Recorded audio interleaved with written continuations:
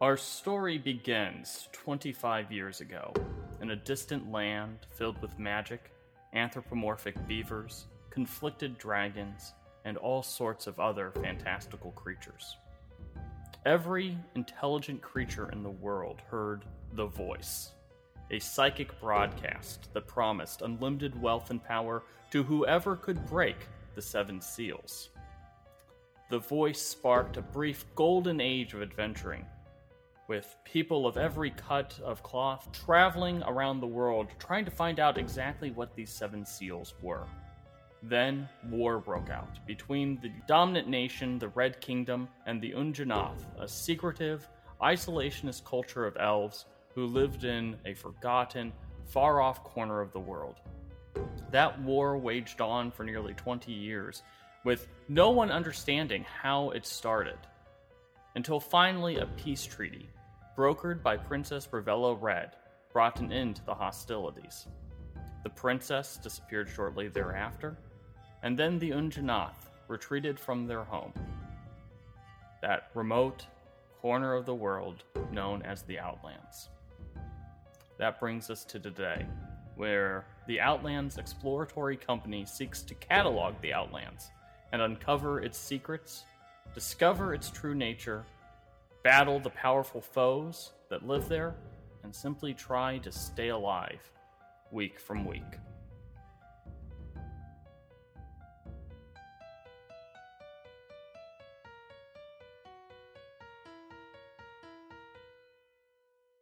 Welcome back to the Outlands, everyone. You are listening to Tales from the Outlands, a Dungeons & Dragons podcast about a very special D&D campaign that consists of 3 interlapping parties who all play in the Outlands. It's always weird to do the introduction for these things because I have no idea of how deep do I need to dive. So that's what you're getting this week, guys. How this show works is my name is Christian Hoffer. I am the Dungeon Master for the Outlands campaign. Every episode, I am joined by our producer, Luke Herr. Hello. And we bring in one of the players from the campaign. This week is Ken Godberson. Hello, everyone. Hello, Ken. Hello, Ken. Hello, Luke. Are you getting enough oxygen? I think I'm getting enough oxygen now. Much different than December. Anyways. Ken plays 2 characters in our Outlands campaign. Kovir, which is what this episode will focus on a little bit later, and Yuria, who is a very distinctively different character than Kovir. And Yuria, we'll probably be talking about her in the next episode a lot more. I pretty much did it so I can ensure I'll be on this podcast at least twice. I mean, that's why I've got 3 characters so far. Yeah, so far. Well, Luke, you currently hold the record for most characters in the Outlands campaign, but this week, someone almost tied you. You almost lost your crown. Yeah, it was like when I ran that 13th Age pre-made campaign, and it was just a race to see whose character could survive the most episodes, because we had something like an 80% chance of death per game. It was horrifying. We'll talk more about what horrible thing befell a member of the Buddy Brigade this week. But, the Buddy Brigade has had a rough 2021.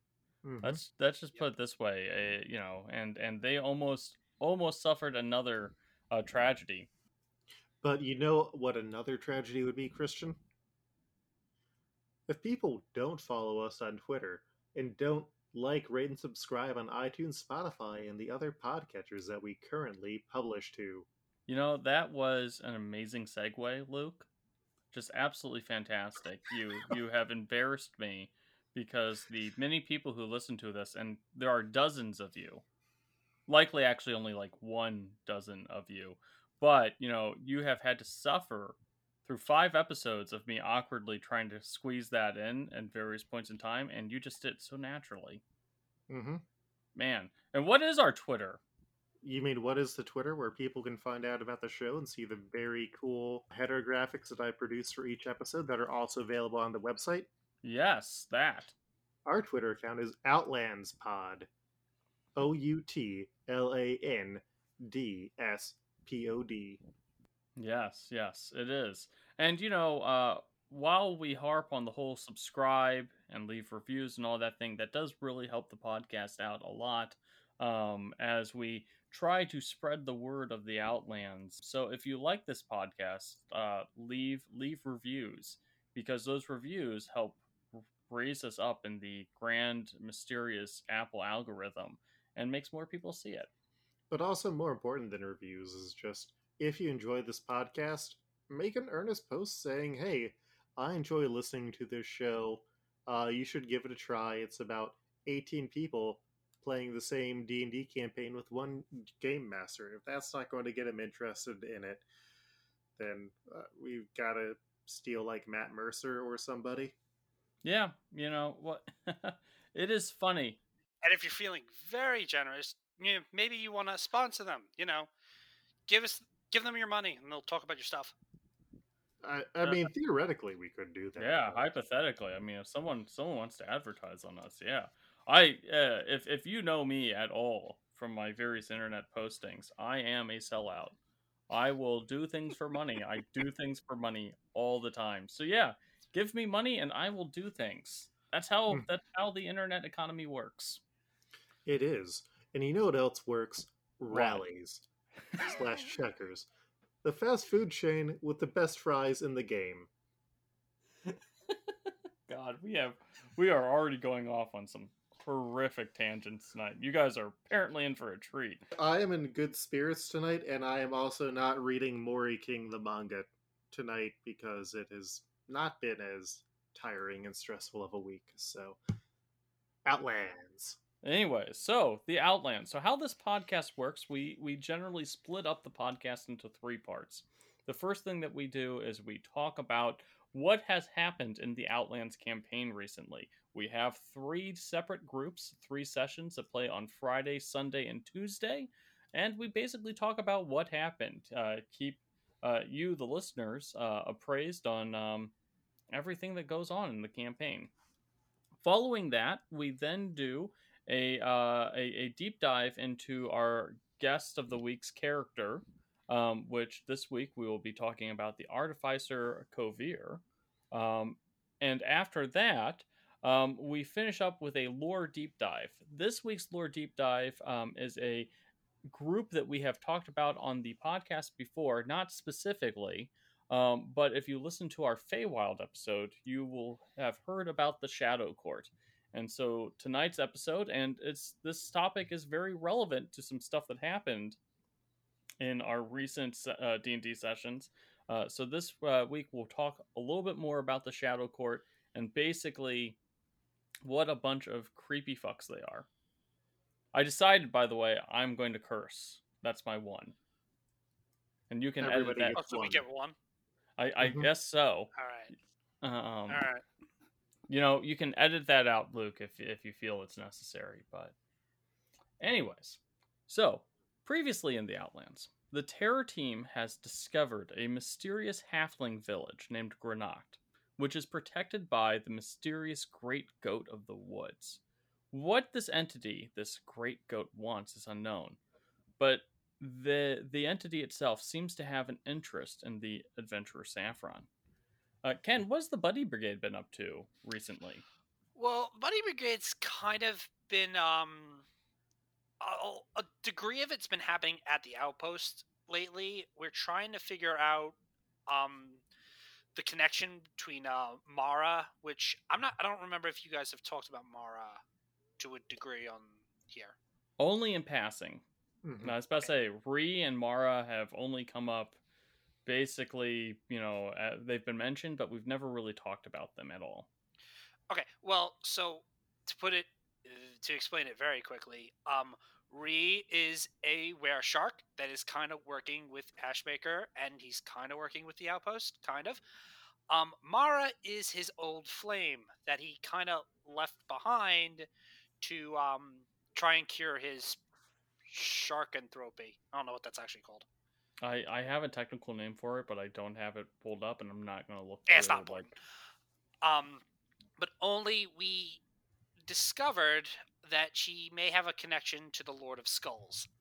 That one I don't remember if you we guys have talked about it, because we have learned more about the Lord of Skulls recently too from Trixie that yeah. that the Lord of Skulls was Gulthias' brother. Yeah. No, that is new info. We have not really spoken about the Lord of Skulls at all. Which is funny, haha, because the other person who may be connected, we've actually done a character focus on the other person that the Lord of Skulls may be connected to, and that is the Warlock Malkador. Many members of the Buddy Brigade suspect that the two of them also have some tie together. Well, at least he's around to provide us some information. Oh, wait. Oh, yeah. Man, he picked the worst time to fall into a void pool.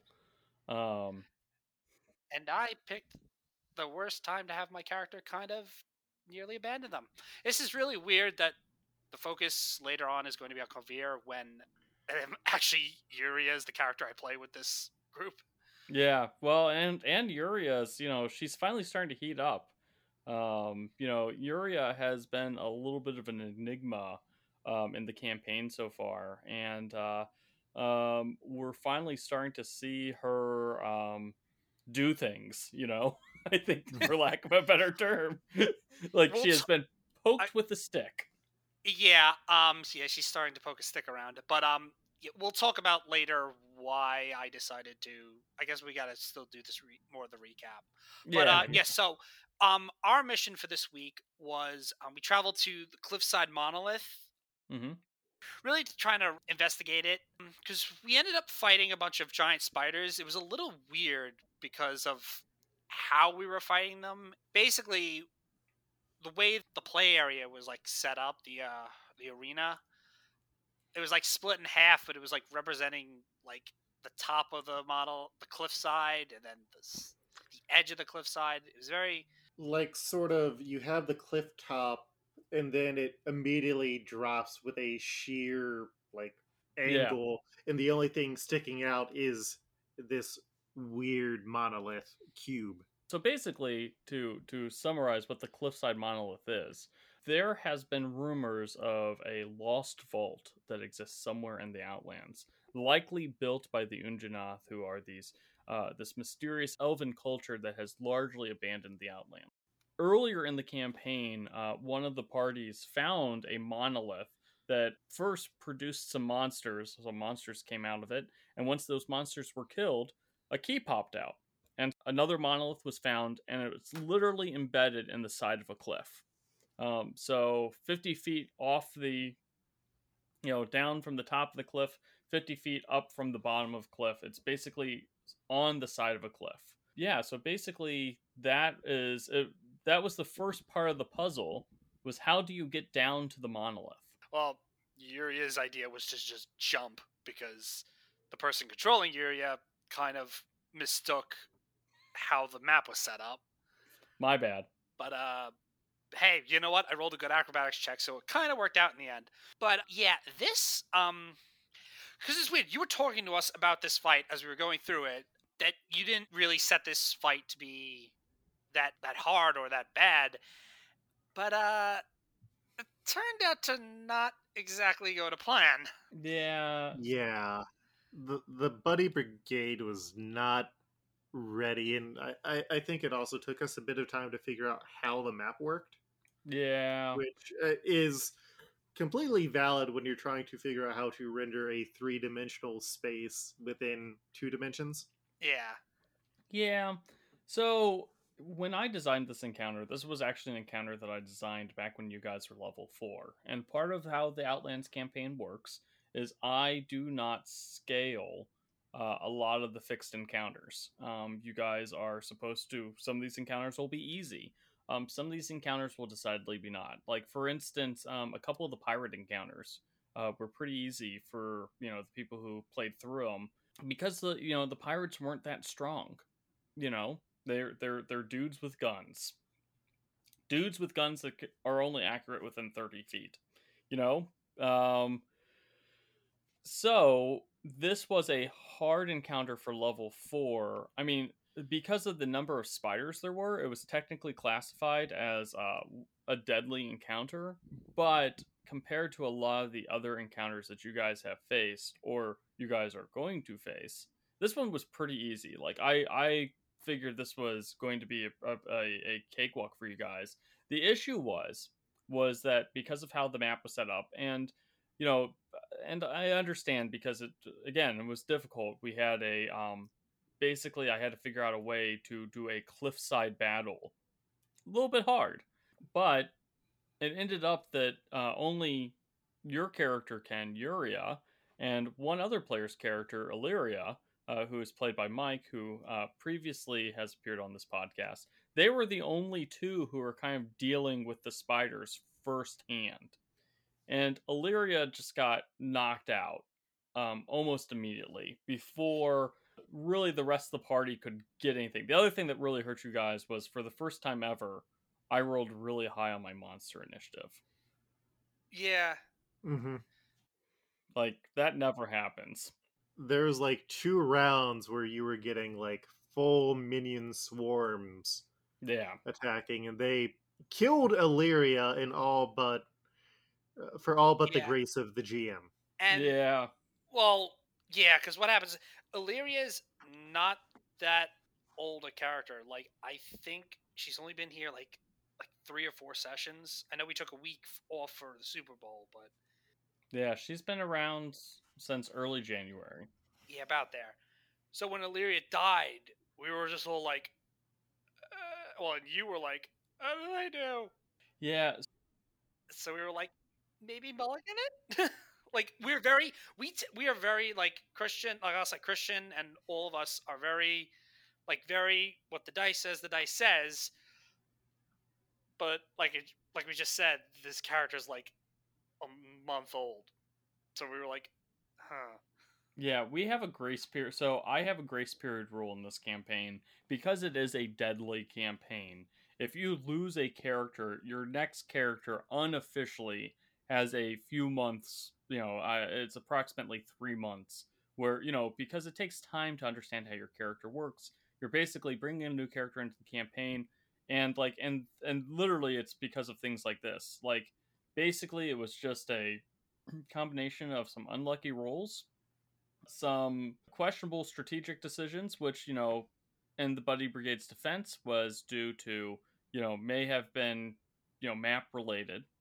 And, just like some just real bad luck.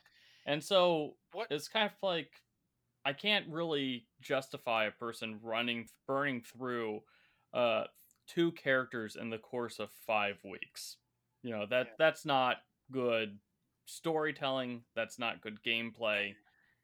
That's not a good experience for everyone. And the weirdest thing is Illyria is she's kind of like the first character in the Buddy Brigade post splitting of the group that could be classified as a tank. Like, our group is very squishy. You guys are squishy. You guys, I am very surprised. Like, we tend to try and avoid combat or like find another way or like talk things down. Or generally we have gotten better about healing. Yeah. I think out of all 3 of the groups, Buddy Brigade has the most fun role playing. I mean, I think that, but I could be wrong about that. Or at least we shift more towards like role playing scenes than we do really combat. Yeah, that makes sense.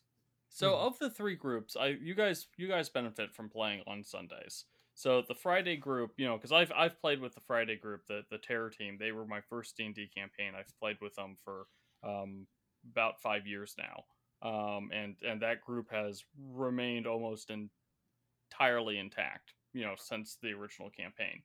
They like role playing too. The issue is when you play on Friday nights, you've just gone through this like long work week and stuff. Yeah, yes. Sometimes, I mean, it's like take for instance Darcy, my wife. Her character Saffron, absolutely, bubbly character. She's absolutely in love with Saffron.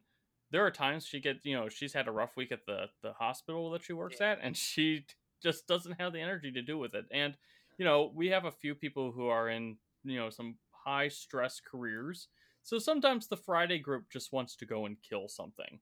Yeah. Hence the name, the Terror Team. That is why they I, tend to take the missions I that hope involves murdering. I hope what I just said I didn't mean for that to sound bad. No, no, no. Each group has their own style of play. The Friday group, we've talked about this before. The Friday group is very much the sword of the Outlands.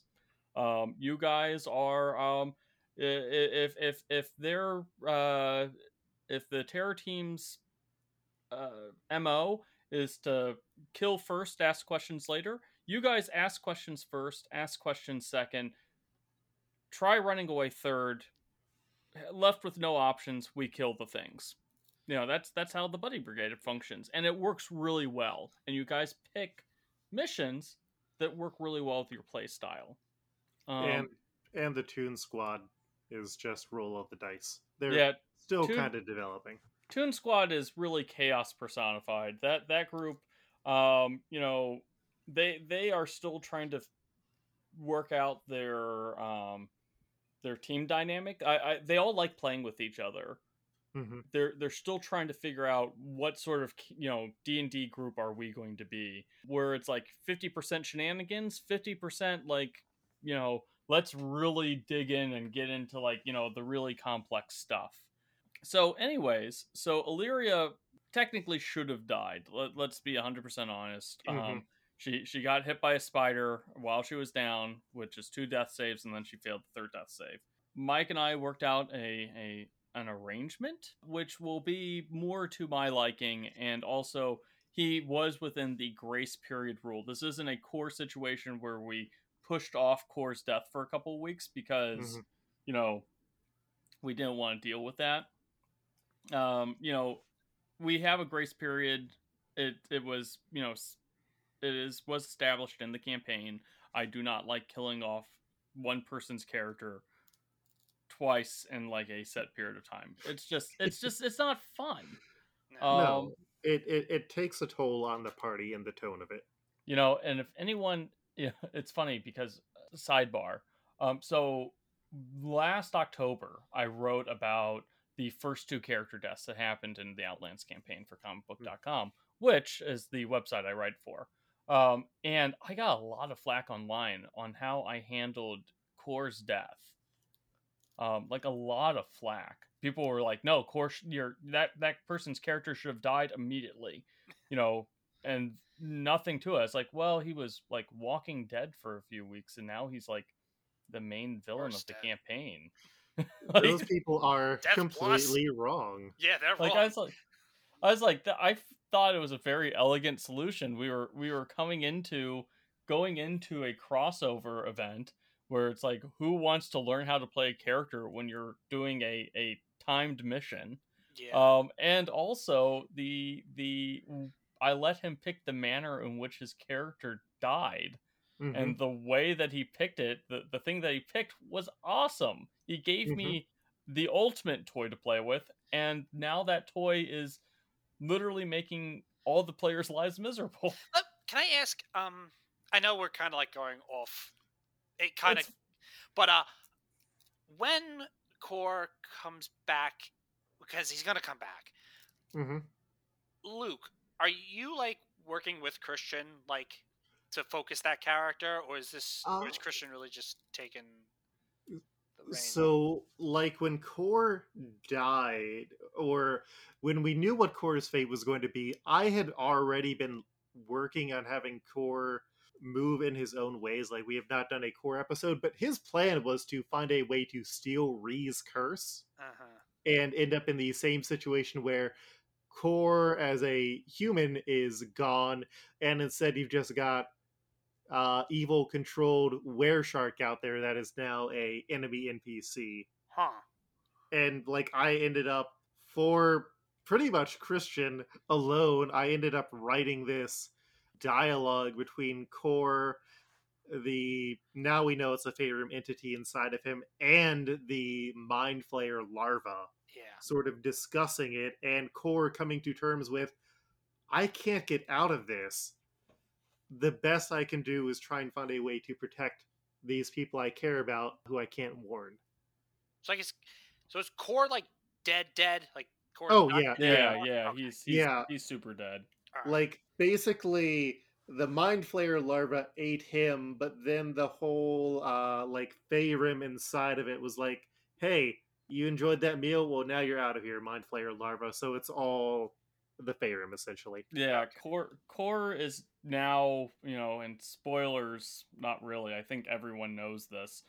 Core is now a he is a in a humanoid body with Mind Flare psionic abilities and also Favrim abilities. Hmm. He's really a nightmare character. I actually have his character sheet. Like not a character sheet, it's a monster stat block, and he's insane. Like you guys are freaking in trouble. Right. uh, um Anyways, so we haven't even gotten to the juicy stuff of what happened in the Sunday session, which yeah, is we what happened also at the outpost. Yeah. well, and I mean, I think there's a bit of other like recap stuff because we sort of went from talking about our Yeah, our Chota throat. we dove right Yeah, into things this week. yeah. So let's talk about what happened at the outpost during the Sunday session, because yeah, Illyria almost died. Yeah, you guys got overwhelmed by spiders of all things. Not even like magic spiders, just Hmm. spiders. And yeah, you got a key to the Lost Vault, but that wasn't the actual juicy stuff that really happened No, in the session. no, the What? juicy. Go ahead, Ken. Or go What? ahead, No, that Luke. was yeah. No, the juicy thing is that Floparm went to the Sahuagin and played with a bunch of Sahuagin kids and brought orange slices. That Ah, is yeah, not the that's it. juicy thing. I guess I mean, the technically oranges are that is juicy. the oranges are juicy. That is a juicy thing. But no, I'm talking about the Mara situation. You Mm. guys got an unexpected lore dump, and Yeah, we did. yeah, And how we got Ken, that lore dump is I was about to say, Ken, you were at the heart of this, so why don't you tell us a little bit more about that? again, it's so weird because we're probably going to end up talking about Yuria just as much as we're going to end up talking about. Actually, no, we're not going to be talking about as much as we're going to be talking about Kuvir. But yeah, so what happens is we all do like a downtime activity. So basically, what we're doing the week or the time between missions, we kind of decided to coordinate our downtimes, or at least me and Scout Ellie, who is played by Shay, who I believe she was on the podcast. Yeah, Yeah. she's been on. She's been on. Okay, so we are trying to figure out what Mara's deal is, and the thing is, Ellie and Yuria are two very different characters. Let's just say Ellie is very upfront, kind, empathetic. So she had dinner with Mara to try and figure out more about her situation. Christian, would you be able to help me along with this part a little bit? Because I during the dinner I was kind of I was distracted by something that was going on off basically So happening outside, and I kind of pseudo step away.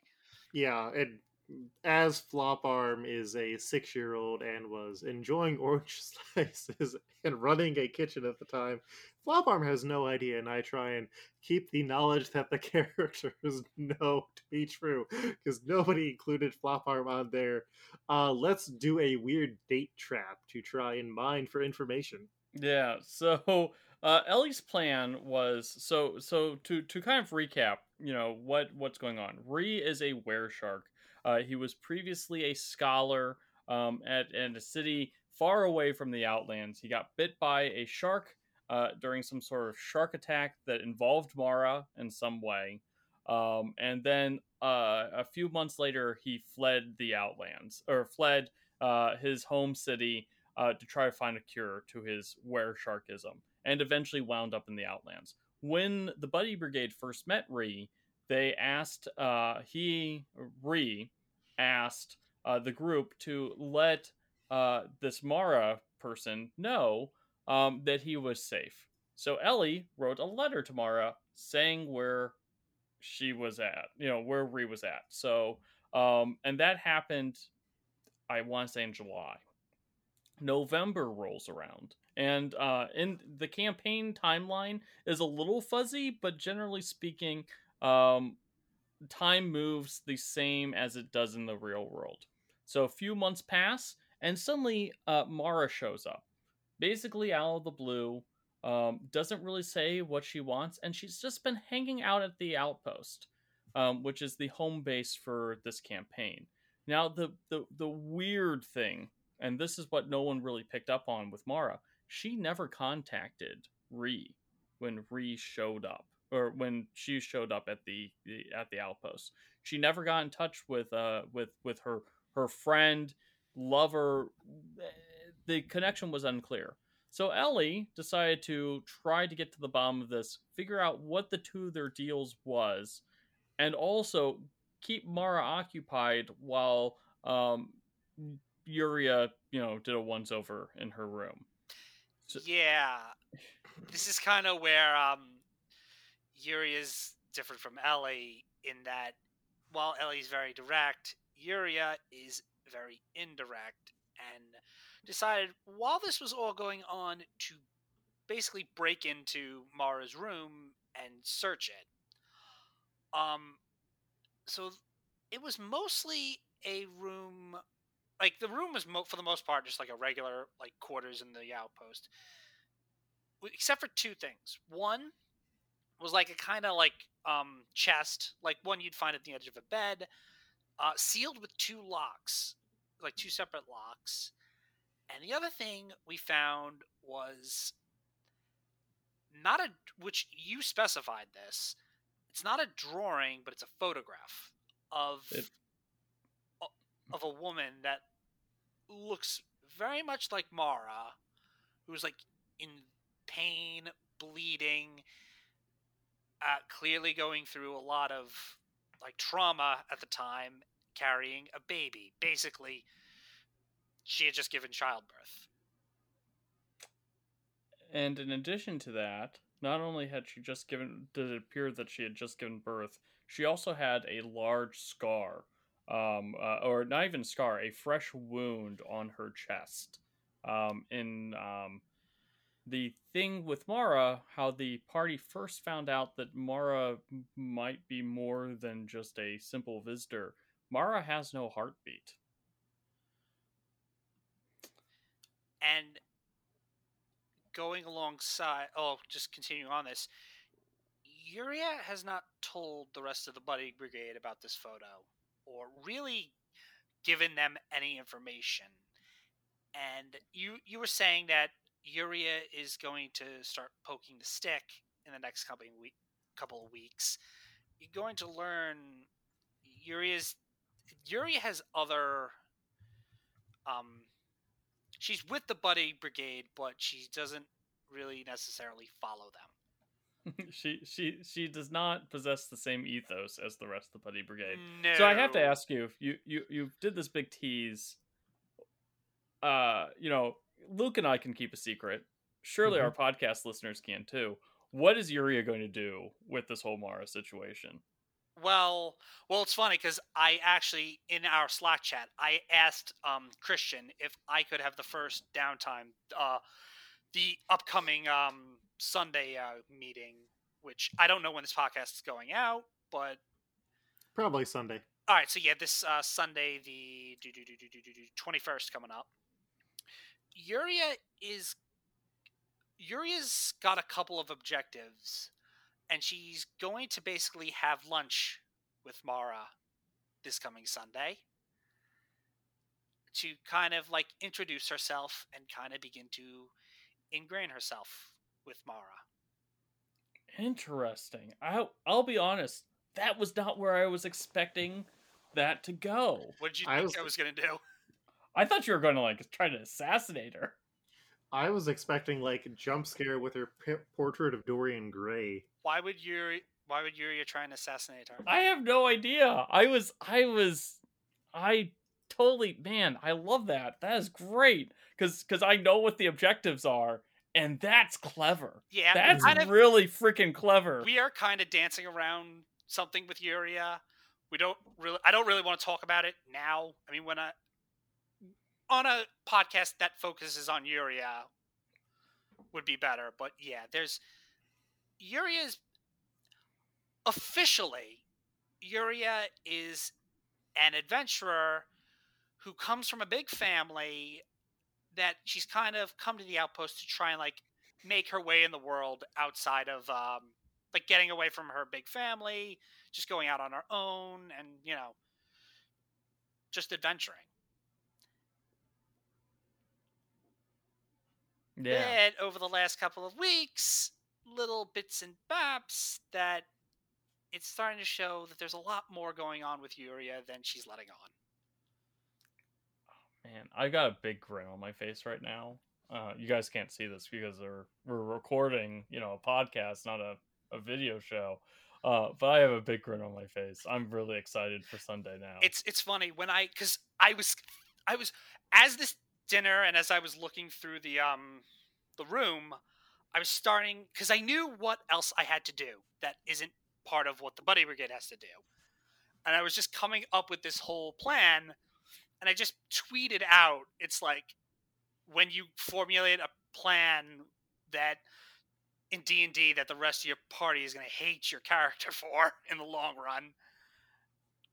And I put a kind of like I put a picture of I don't know if our listeners will know him, but of Garrick from Star Trek Deep Space Nine, who's one of the big influences for Yuria. Yeah, no, this is gonna be great. I'm super excited. Man, that's oh man, I got goosebumps.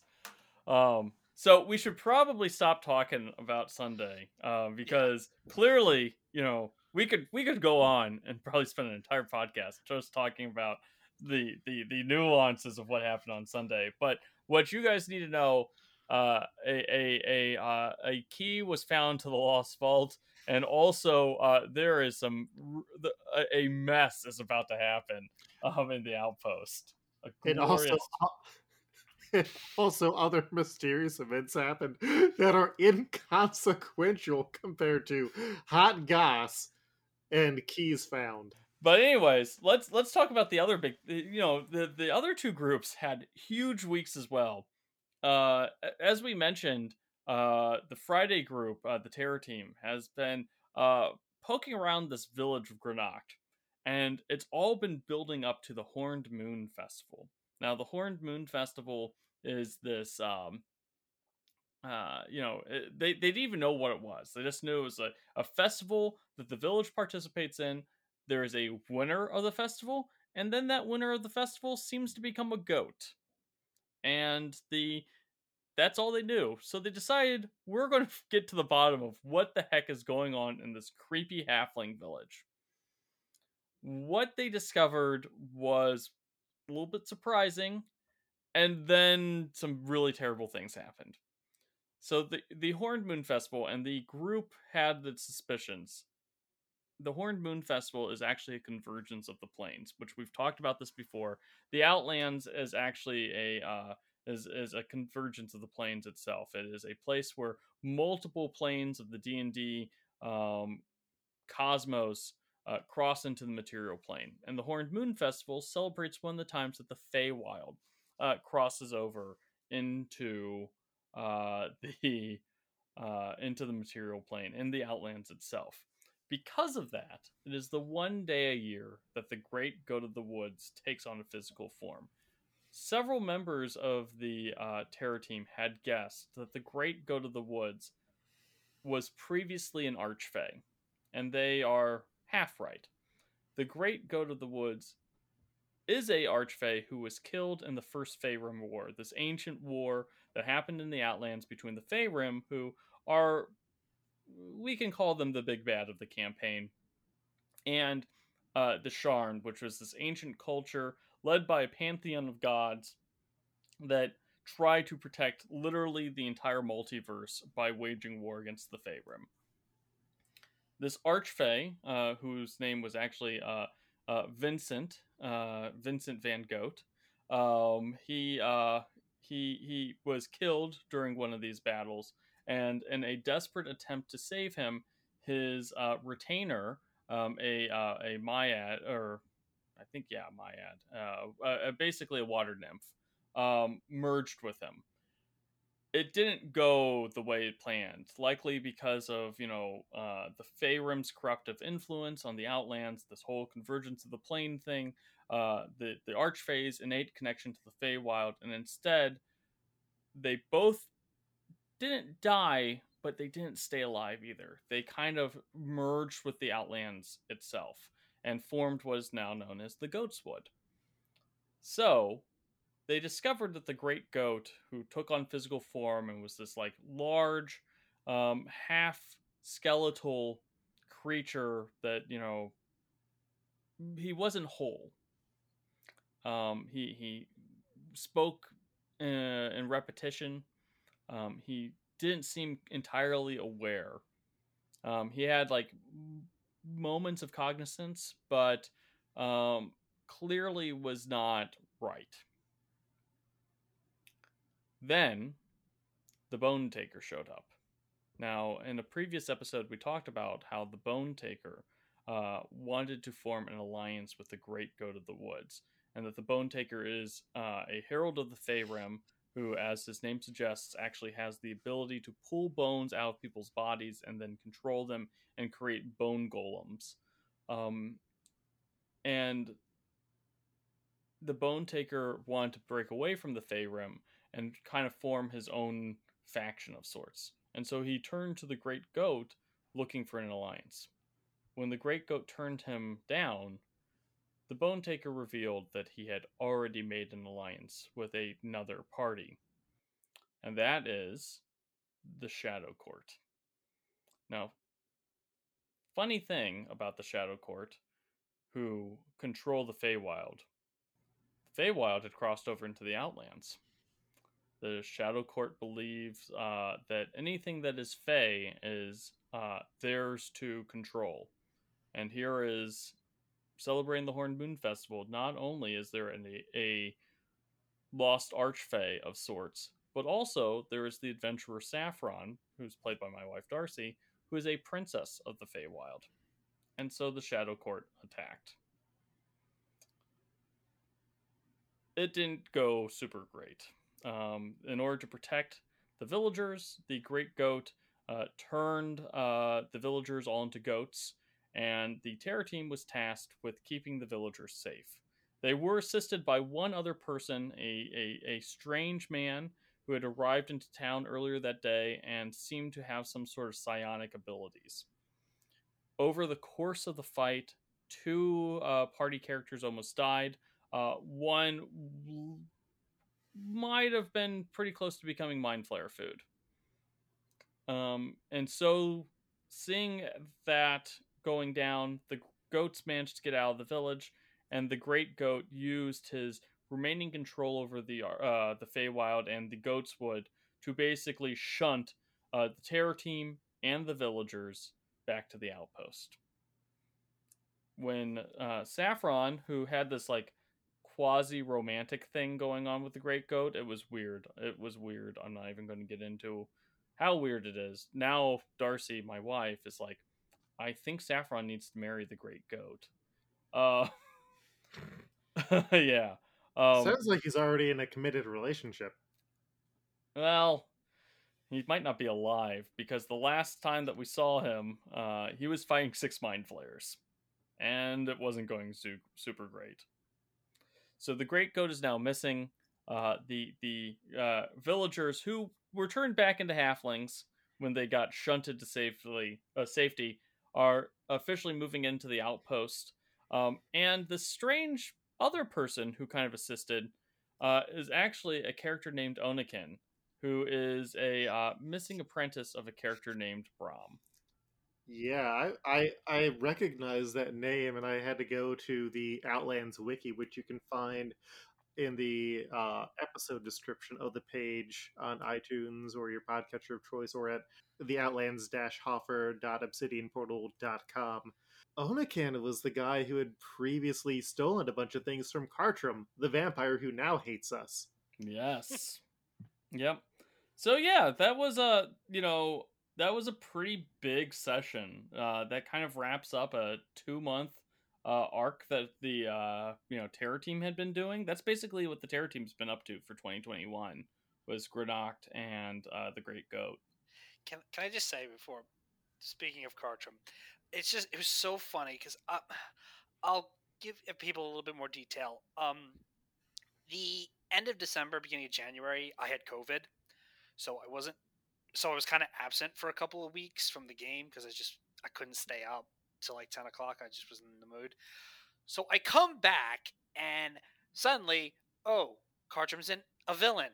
Oh, what is this Velas of the Void thing? Why is everybody going to die in like a couple of days?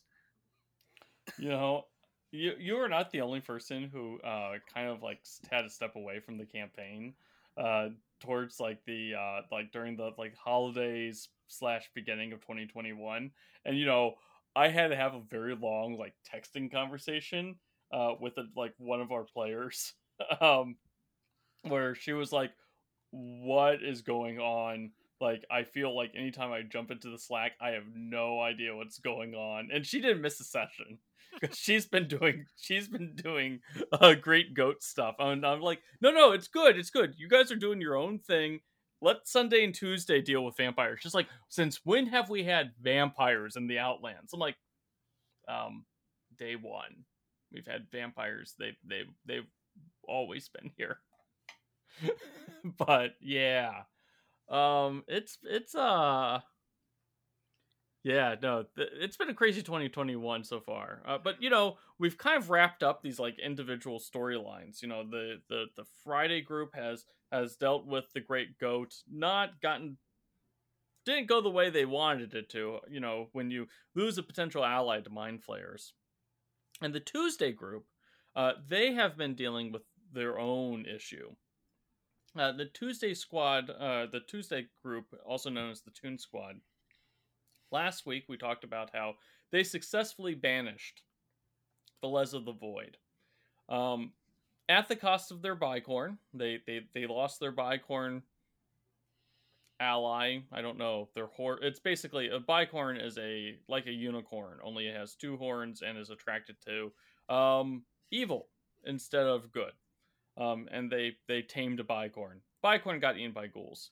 The other consequence was Cartram's now a permanent enemy. He really hates specifically Ferris. But there's a few other people. He doesn't like anybody right now.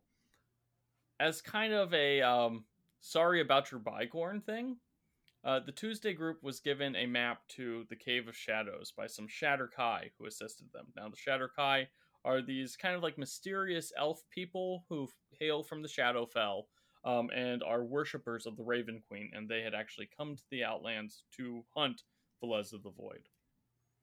So the Tuesday group immediately decided, let's go and follow this map. What does it do?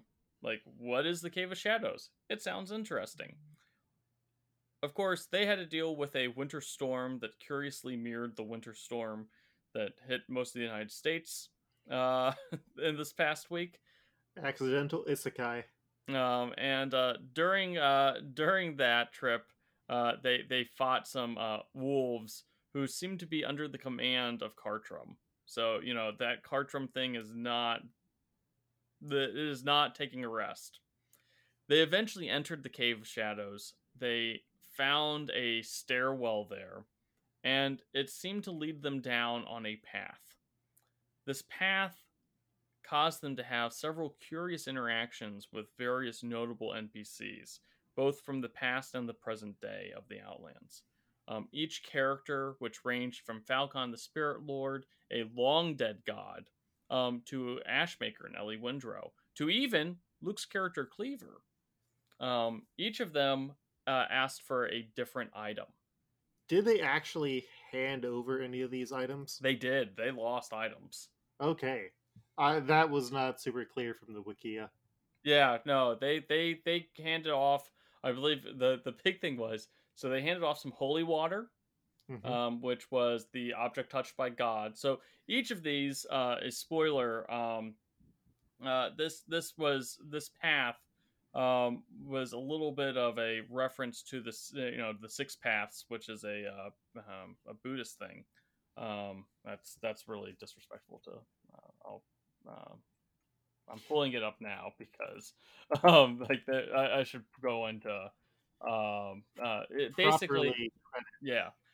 So Buddhist cosmology talks about like these various realms of rebirth and existence. There's 6 of them. They represent gods, demigods, humans, animals, hungry ghosts, and hells. And basically, it's kind of that cycle of existence, endless rebirth. It's talks about kind of um, touches into reincarnation. I'm not going to delve into it, but I really encourage you to look into it. The samsara. Yes, the samsara. It's basically their cycle of reincarnation. And each of those realms were kind of represented in this. Because the Raven Queen, who is tied to the Cave of Shadows, kind of talks about, she's got a little bit of that going on too. So the things that were asked for was an object touched by a god, an object touched by gods and humans. There was an object made by man, an object that belongs to beasts. The one was an object that can be eaten, and those were the 5 main objects. And so the group could not move on until they handed over something from their inventory that matched that description. It ended, this path ended with the party finding themselves in a pit with a chained door at the bottom, and a strange, unfamiliar voice basically demanded one of the 7 seals. The party was a little bit confused by that, and then the Raven Queen herself, who was the person who put them on this path and was actually the entity that was collecting these various objects, because the Raven Queen is this goddess, maybe? She's an entity, a very powerful cosmological entity that enjoys collecting mementos and collecting memories themselves. And so she seems to have taken an interest in the Toon Squad, in part because they have a cleric of the Raven Queen, the adventurer Kaylin.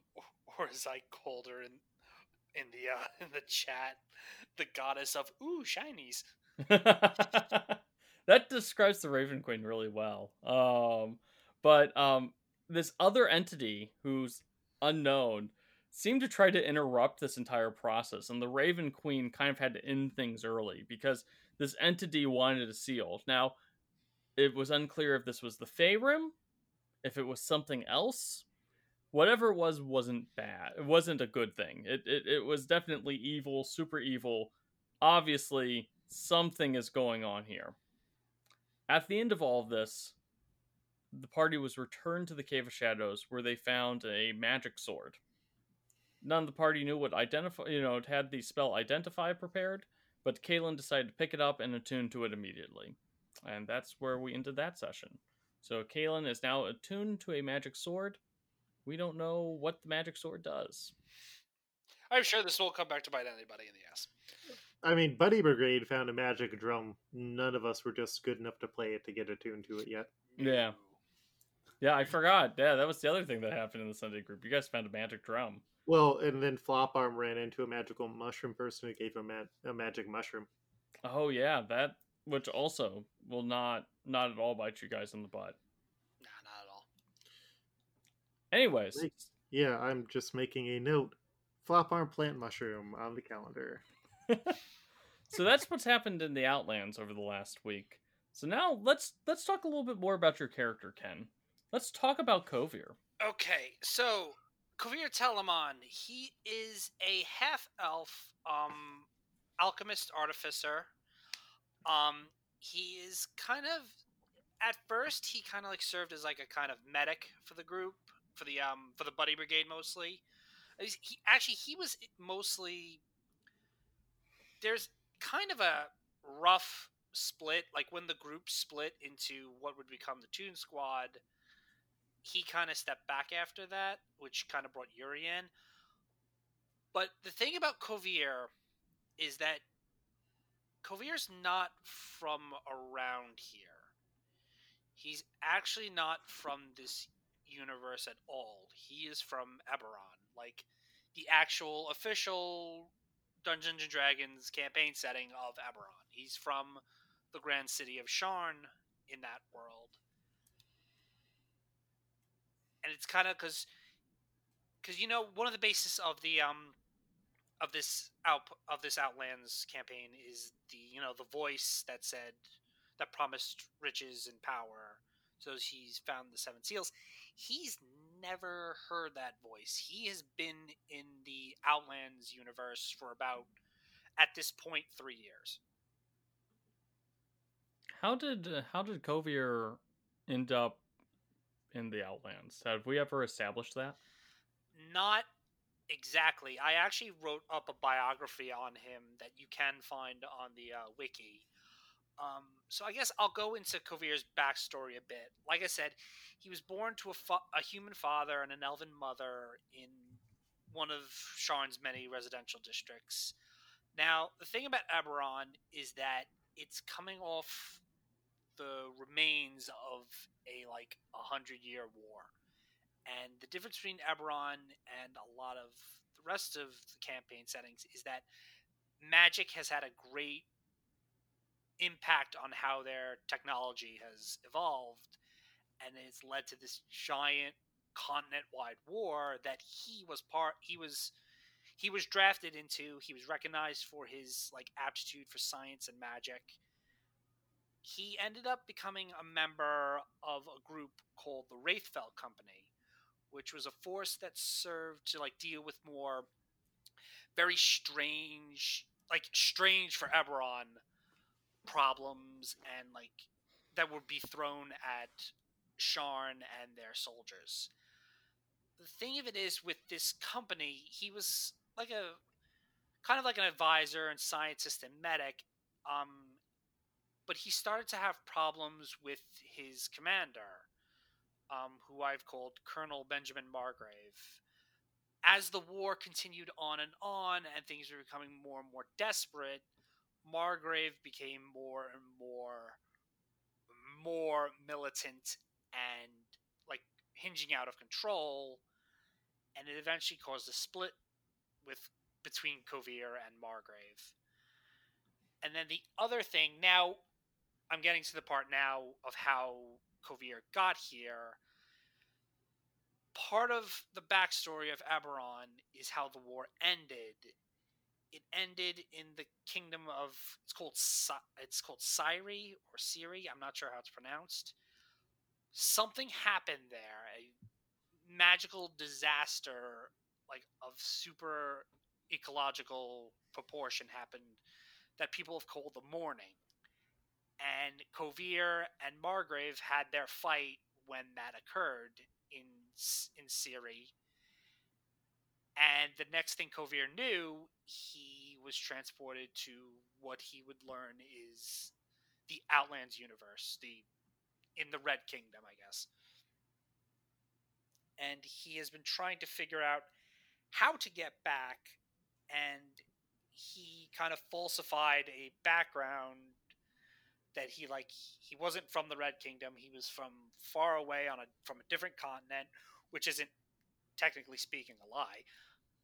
To kind of investigate the Outlands, because as we've been talking, the Outlands is kind of like a convergence of many different kind of realms on the supernatural level, but Kovir is literally from a different material plane of the multiverse. Now, the interesting thing about Kovir is, and we only just learned this, Kovir is not the only person who has visited Eberron. No. Yeah, so I guess it was, what was it, last time? The last episode you guys talked about the most recent encounter with Captain Fortune. Captain Fortune, the pirate, Kovir's had an encounter with... It's weird. Kovir was in another encounter with her way back when he kind of first started. He kind of tried to talk down the pirates when they were in desperate need, but were going to try and fight their way out. And he kind of, I guess, ticked off or intrigued Captain Fortune, but it wasn't until most recently she asked Kovir what the word Sharn meant to him. And Kovir, like, kind of just brushed it off and dismissed it a bit, but like in his mind, that was a bit of a red flag when she started describing the grand city of Sharn that he was from. So I didn't know if she was actually from Eberron, or she just knows about it, or if she's been there, considering her pirates can use guns and whatnot. But yeah, it's a bit of a red flag, but that's the most recent thing that's happened with Kovir. I have a question for Christian that's also a bit of a lore question related to this. Sharn speak and the Sharn of Eberron, any relation? No. Okay. So it is funny. I actually did ask this about him like a couple of months ago when he started talking about Sharn speak. So the Sharn that exist in the Outlands, they are tied to. I stole them from a different D&D campaign setting, one that is owned by Wizards of the Coast. I don't want to go dig into too much of it because it's kind of a little bit of one of the foundational mysteries of the campaign. No, that's fine. We can just refer to that as Sharn Windrow and the other Sharn as Sharn Monk. But it is funny because Kovir or Ken brought up the same thing. And it's like you're absolutely right, because Wizards of the Coast have this one thing called Sharn, and then they have a city called Sharn, and I thought that was really interesting, and has I have kicked that around in my head a lot. It takes up a lot of time in my head, to be honest. So the other interesting thing about Kovir, you had him step back to more of a supporting role. So, and you created Yuria. What went into that decision? I never really asked about that as the DM. But as I was playing the character, I was starting to realize, because of his backstory, because it's so separate from a lot of stuff that's going on in the Outlands, it was becoming more difficult for me to kind of like, I don't want to say role play, but like interact in a way that kind of would like impact him, if that makes sense. It's his background and his goals are they feel so they felt so distant at time from what the rest of everything else was going on in the campaign, and even just general character stuff like stuff with Monk Ellie, or with like Cleaver, or just basically a lot of more people, like everyone, like a lot of the characters have some tie to the Outlands. Kovir kind of really didn't, to a degree, and it was becoming harder for me to try and find a way to slide him in there until before, like, because I got a feeling like these various planes of existence and universes like intruding upon one another is going to have a bigger impact. And I guess we'll talk about that more when we talk about the Shadow Court, but I felt like Kovir needed to take a step back, because I felt if I pushed too hard with Kovir, I was fearful that he would have the stuff with like the multiverse universes and stuff was going to start taking more precedent with the campaign. So I created Yuria, who has a much more direct reason for being in the outpost. She has a big connection with stuff that happens in the Red Kingdom and the outpost. I can interact more with characters with that one, if this makes sense.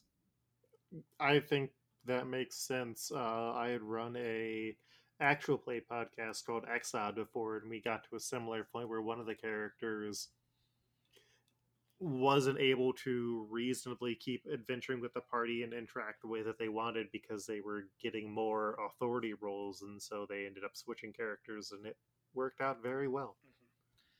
And it also kind of has me.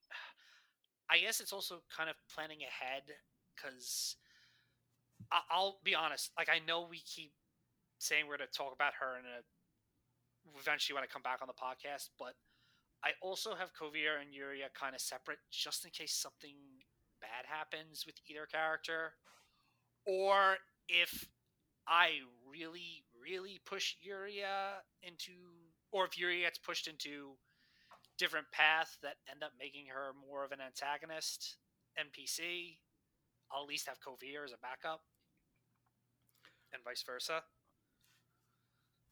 The thing that I thought that was kind of interesting about Kovir was, so when you decide to swap out characters, and I totally agree with your reasons why, but it was only a few weeks after that someone finally, we finally got to the part where the Outlands, was is a convergence of the planes. It has ties to all these different magical planes of existence and stuff. And I thought that the timing was a little bit interesting in my opinion because Yuria's first mission was what set up the Ashmaker Ellie dates that kind of revealed that. Yeah. And so I got a laugh out of it because, I always thought, and, this is one of the problems with running a campaign that features 18 people. You only have so much time, and especially the fact that, the entire point of this campaign is, people have backstories and objectives and stuff like that, but that's not the focus of every mission. In the typical D&D campaign, a character's backstory might be a big part of like the driving plot of the story. That's not really the case for the Outlands. It's more of like, this is a place that exists and you people are trying to get to the bottom of it. But with Kovir and his ties to Eberron, eventually the big reveal was going to be like, this is the perfect place for Kovir to be, because if there's any chance of Kovir ever getting home, this is the place that has that best likelihood. What's you just have to figure out the house. And so, but it took probably a little bit longer than I would have liked. And part of that is you don't really want to dive right into like the lore, like in a D&D campaign. I am very blessed in that it seems like more players in this campaign are interested in the lore than don't care about the lore, and it's okay either way. Like, you don't have to like lore in D&D and be like into world building and all that stuff. But with the Outlands in particular, lore is sprinkled. It is not really thrown at you in heaps, and that's like a deliberate choice. And so by the time that we actually got to like what I thought was the first really lore heavy session, which was the reveal, the first Ellie Ashmaker date, where it was revealed to be a convergence of the planes, Kovir had already taken a step back by that point. Yeah. So what do you think is going to happen next with Kovir? Well, I guess we're this is going to kind of dive into the deep dive that we're going to be doing after this. But ever since Kovir's very first mission was kind of like investigating a lake, which ended up being the Elinome sisters, who were kind of like refugees from the Feywild and the Shadow Court. And I feel like the Shadow Court are like, from what we've learned of them, they're kind of the dark reflection of, because they're very multiversal. They're very connected to like multiversal going ons, just like Kovir is, but they're the polar opposite in morality. Because I feel like when the Shadow Court become like a bigger threat in the game, Kovir is probably going to come back more deep, more into the game. At least that's how I think, but it could end up going completely different. No, I think that's a very valid point. I think that, I mean, the Shadow Court certainly has the ability to transverse the planes and transverse the multiverse.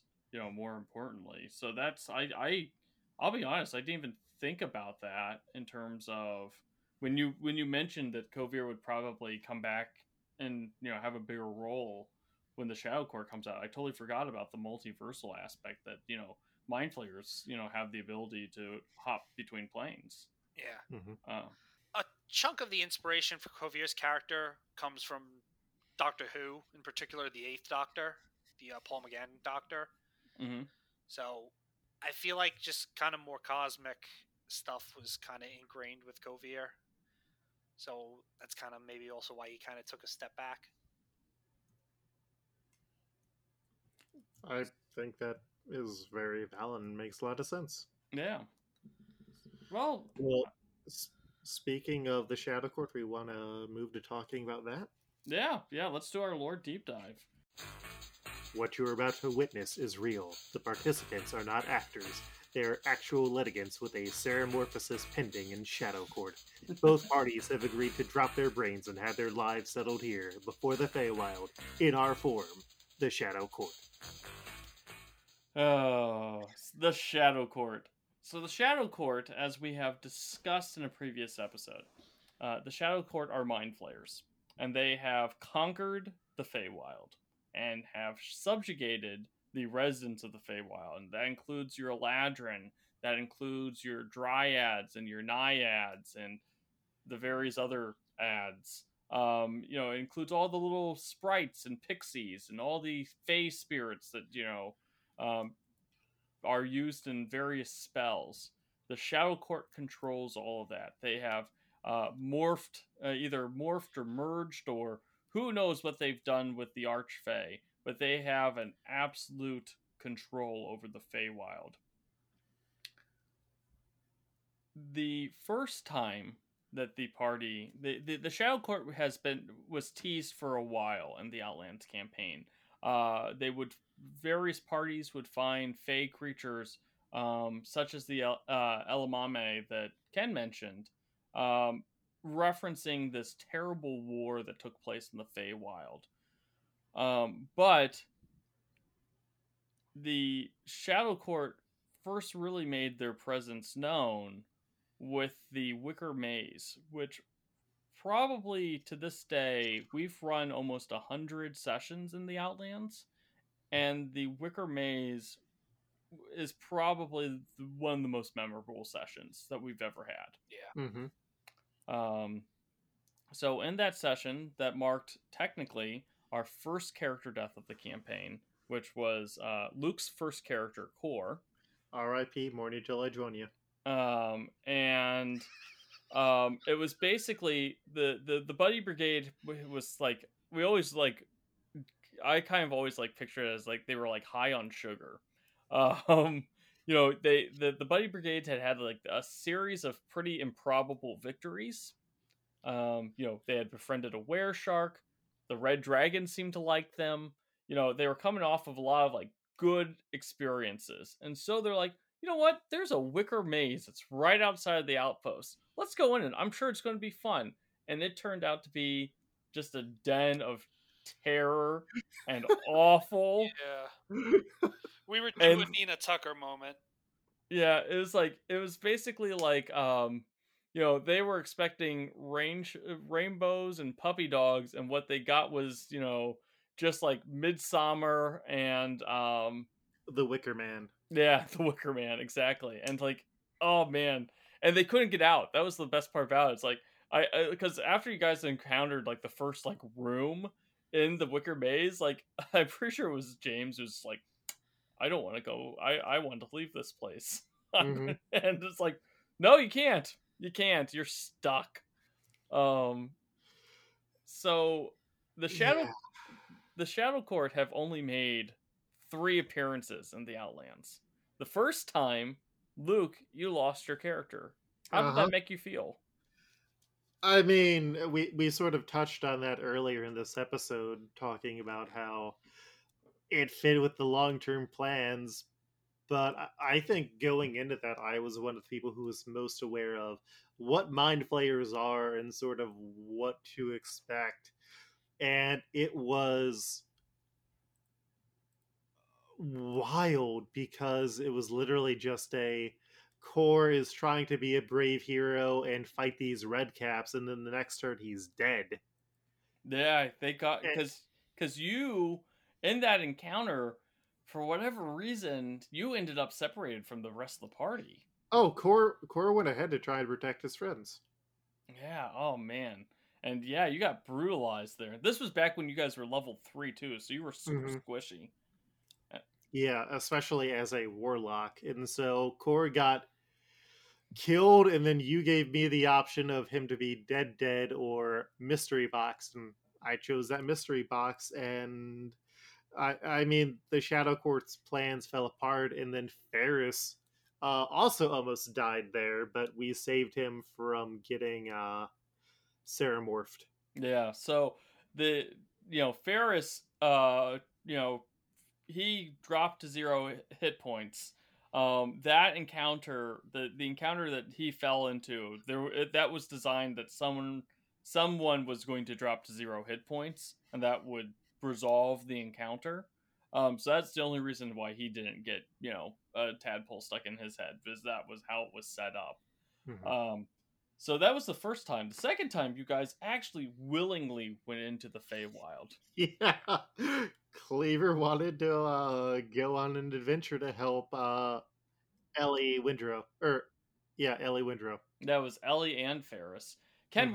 were you in that second? I know you were in the first Wicker Maze. I was in the Uh, Kovir was in the Wicker Maze because that was before Yuria was even a thing. Did, Um, did you do the expedition to the Feywild? I believe I actually did. I don't remember. I know Kovir's encountered a mind flare before. Well, and there was one where you had to fight the knight. That was the same. That was all That in the was all Wicker the Maze. Wicker Maze. Okay. Because Kovir was in an encounter where they faced a mind flare in a kind of like musical mind flare. Oh, I don't remember his name. That absolutely would have been the Feywild expedition. Yeah. Kovir must have gone on that one. Yeah. Because no, it wasn't Ellie Windrow. It wasn't Ellie Windrow, it was Monk Ellie. No, I know that, but didn't the oldest Ellen May's sister? She came with us too. Ellen. She did, because she was your way in and out of the Feywild. That's right. And because he was trying to discern, Kovir was trying to discern if this member of the Shadow Court knew of Eberron, and kind of used like musical knowledge of songs and stuff to try and discern that. And that was, we also stumbled onto their court, and that's where Cleaver had the breakdown. Am I correct? Yes. Yeah, that's what. Yeah. And so the mind flayer that you guys encountered, his name was Earl Turgamore. Yes. And that was also the first appearance of the Graded One. Mm-hmm. Yeah. Yeah. That was another wild session.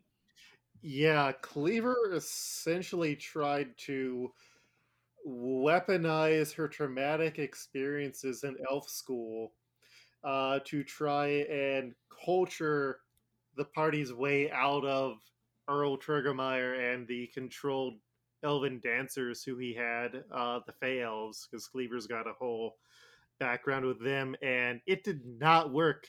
I think a mix of bad rolls, and also Christian did not entirely know what was going on with Cleaver. Yeah, I was like, what is I was just sitting there just like, okay, I don't know what's going on.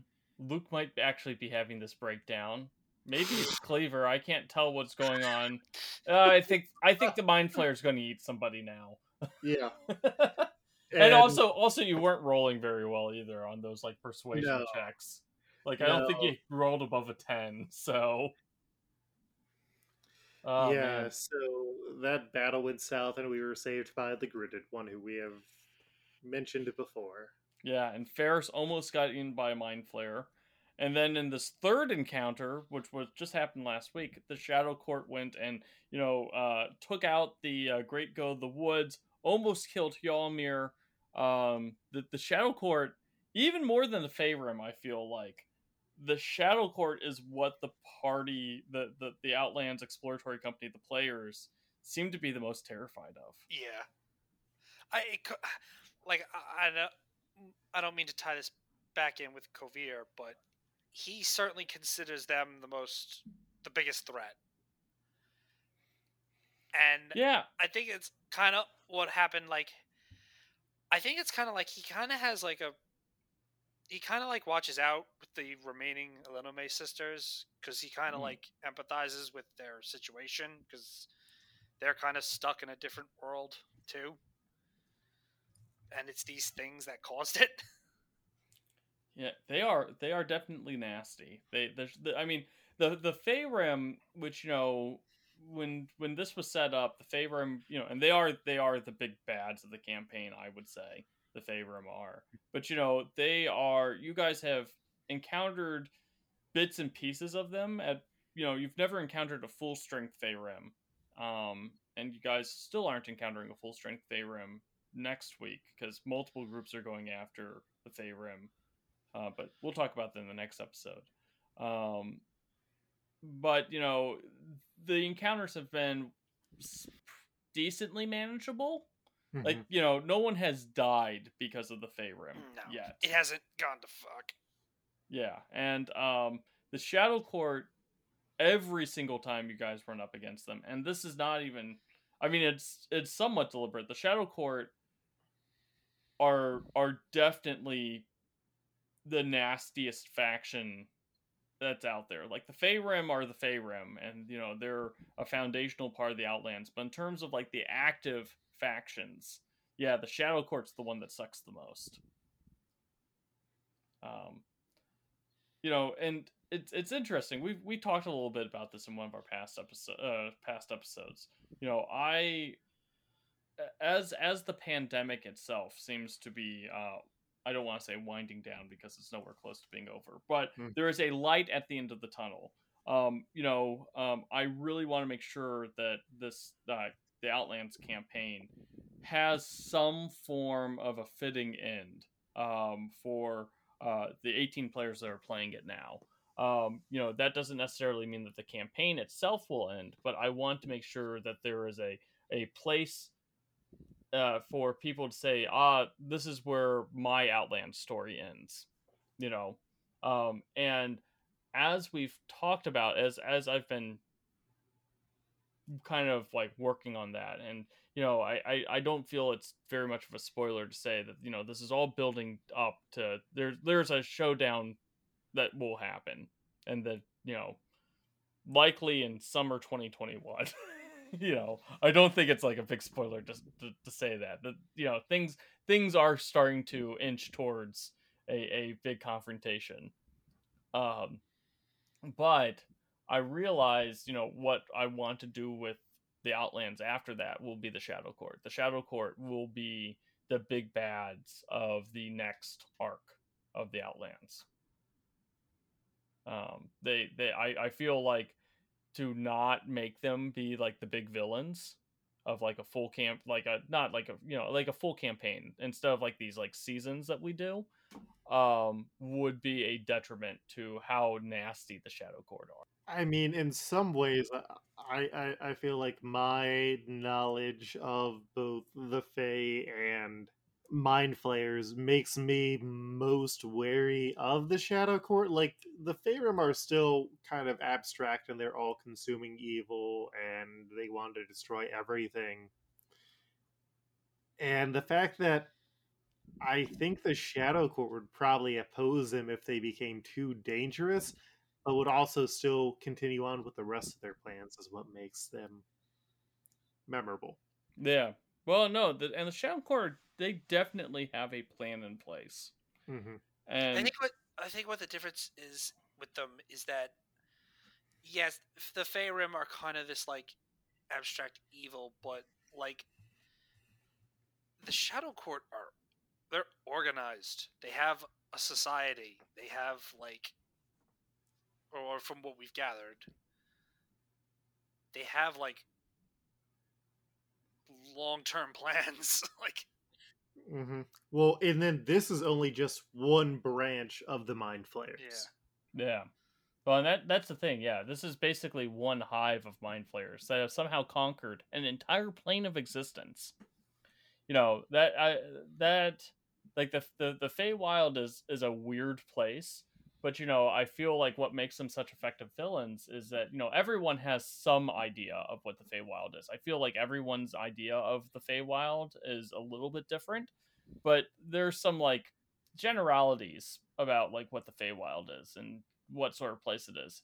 And so for the mind flayers to come in and take that out, and you guys don't know how big that this hive is.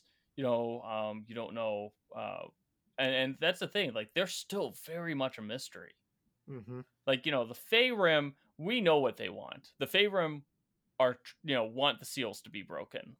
You know, they they want to consume everything. They're all encompassing evil. We know what the Faerun's deal are, but the Shadow Court, they show up. They do not mess around. They are smart. They hit hard. And like yeah, you guys have even touched on what their plans are, how they are connected to the Outlands, what they even want. That's like the big thing is like, and I think that everyone is so afraid of them, and that's great. I love when people are actually afraid of my villains. Um, but yeah, that's like the big thing is like, what does the Shadow Court? What are they even doing? Why would Mind Flayers have any interest in the Feywild? Well, if people wanted to share their thoughts on what the Shadow Court might be planning long term, where might they be able to send those ideas to you, Christian? Well, you can find me on Twitter at Seahoff or Seabus, and you can find my writing about Dungeons and Dragons at comicbook.com, a CBS Viacom owned website. And we talk a lot of entertainment and pop culture news there. And you also have your Pokemon podcast. I do also have a Pokemon podcast for CBS that is quickly approaching 100 episodes. Congratulations, but 151 is that real goal to hit. Well, we'll be there sometime next year.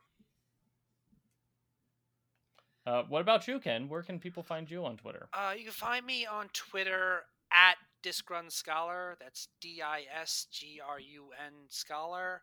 I do writings occasionally for Multiversity Comics, which is not a part of CBS Viacom at all. I also do more occasional writings for Chops, Kicks, and Near Falls, which is a wrestling website. Which actually I'm going to be live tweeting from Chops, Kicks, and Near Falls Twitter feed for All Elite Wrestling's Revolution on March 7th, which is why I'm not going to be at the session that night. Fair enough. Okay. What about you, Luke? You can find me on Twitter at Koltreg, that's KOLTREG, or you can visit my website, Lukeherr, LUKEHERR.com, to find out about a lot of the things that I do. But if you like this, you may want to check out RPG Pals Club, the D&D podcast that posts twice a month on the 1st and the 15th, where we were going to be getting to the Battle of the Bands we've been building to as part of our Waterdeep Dragon Heist campaign, but that got delayed, so we're doing another Animal Crossing one-shot. Speaking of, actually, one thing that we didn't talk about during the Sunday session, we're potentially forming a band among the Outpost NPCs. So that's definitely going to be a thread that we'll hopefully be following on in this podcast. I don't know.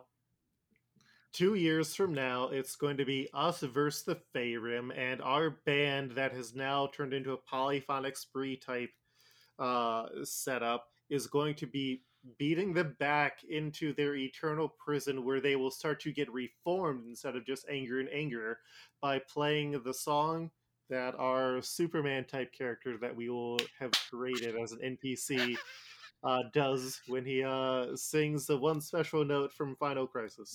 I was gonna make that joke. Oh my god. Well, I don't think there's any better way to end it than right there. Well, what about telling them the places where they can find the podcast one last time, Christian? Well, the best place that you can find the podcast is our website, which is talesfromtheoutlands.com. You can also find us on iTunes, Spotify, and whatever other podcast platform you listen to these sort of things on. Additionally, you can also find us on Twitter at OutlandsPod. That's OUTLANDSPOD on Twitter. Yeah, that's about everywhere. Once again, please follow us, send reviews, tell your friends about this podcast. We have a lot of fun doing it. Yeah, thank you so much again for listening to another episode. We will be back again here in the very near future. And until next time, keep adventuring. And remember, hot takes don't protect you from mind flayers.